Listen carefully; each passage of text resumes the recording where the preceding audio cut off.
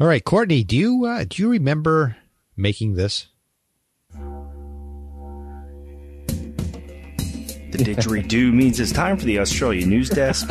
Here's two of the craziest guys we could find south of the equator. It's Steve Vischer and Grant McHerron from the Plain Crazy Down Under podcast. I do.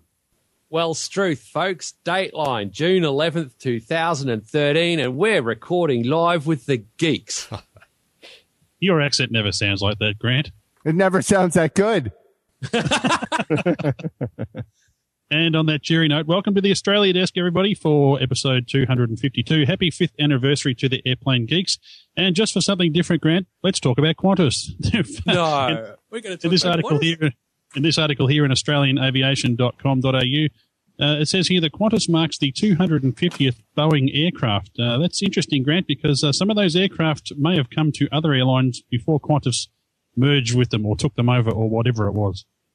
Yeah, before they were consumed into Qantas. It's actually the 251st aircraft and also the 101st.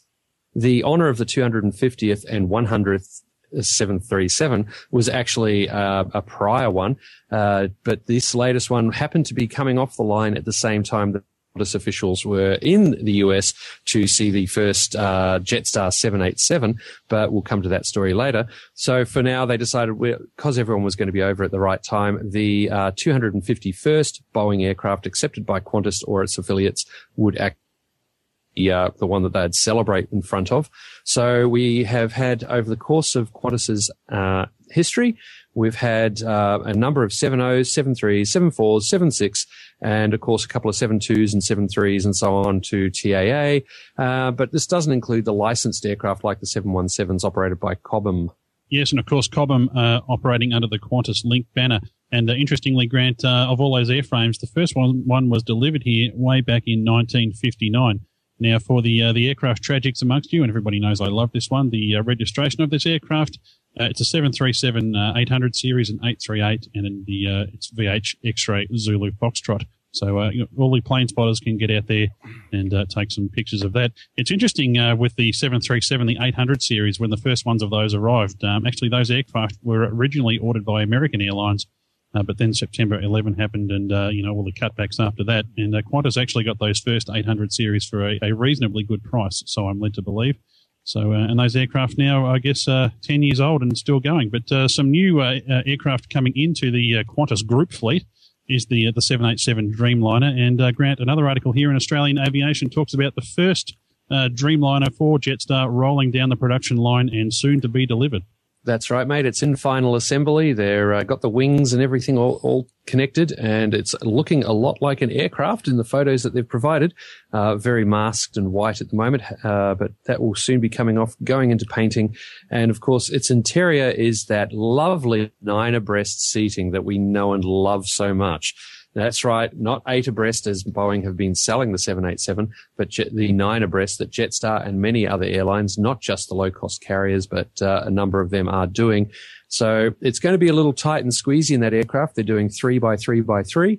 And for people like myself and definitely for Steve, it's going to be a little squeezy getting into those seats. But hopefully you're not traveling too far on it, he said knowingly, as Jetstar are going to be using them on international flights. Well, knowing your love of Jetstar, Grant, that will never be a problem for you. I can't see you travelling on one.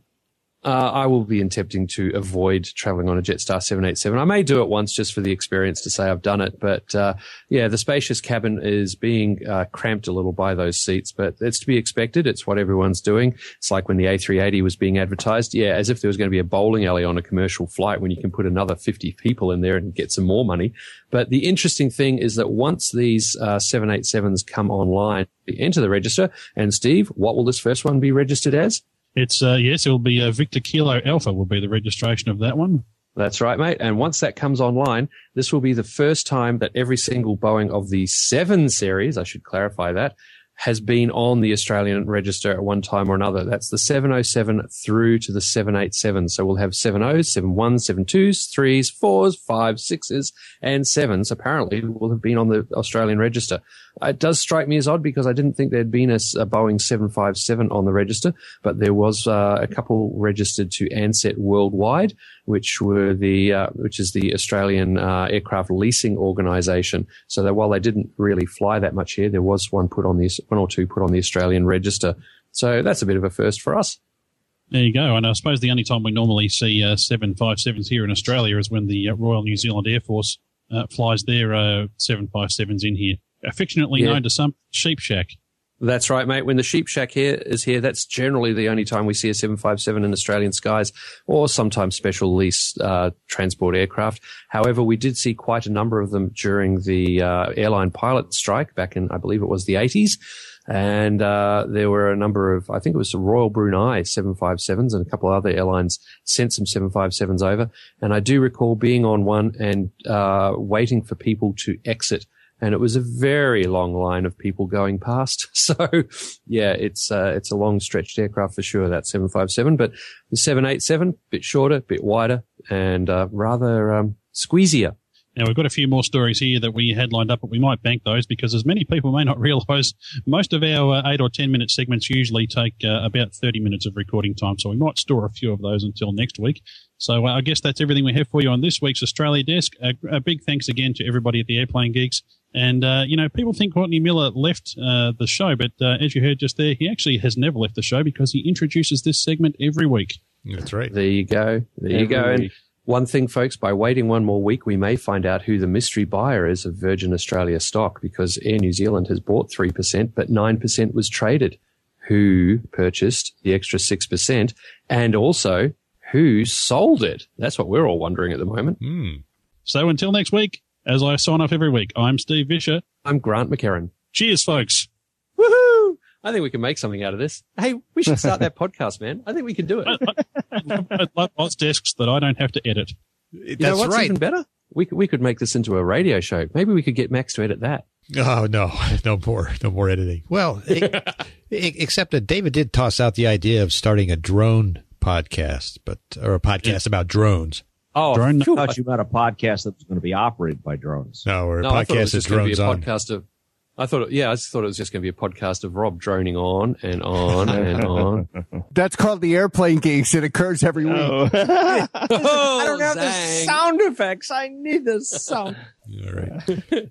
Well, I want to thank Steve and Grant, both of you guys, for all the work, all the effort, and the quality product that you produce for us each week. It's fantastic, and we certainly know that it's hard to do this every week, and so it's nice that someone else is there along with us.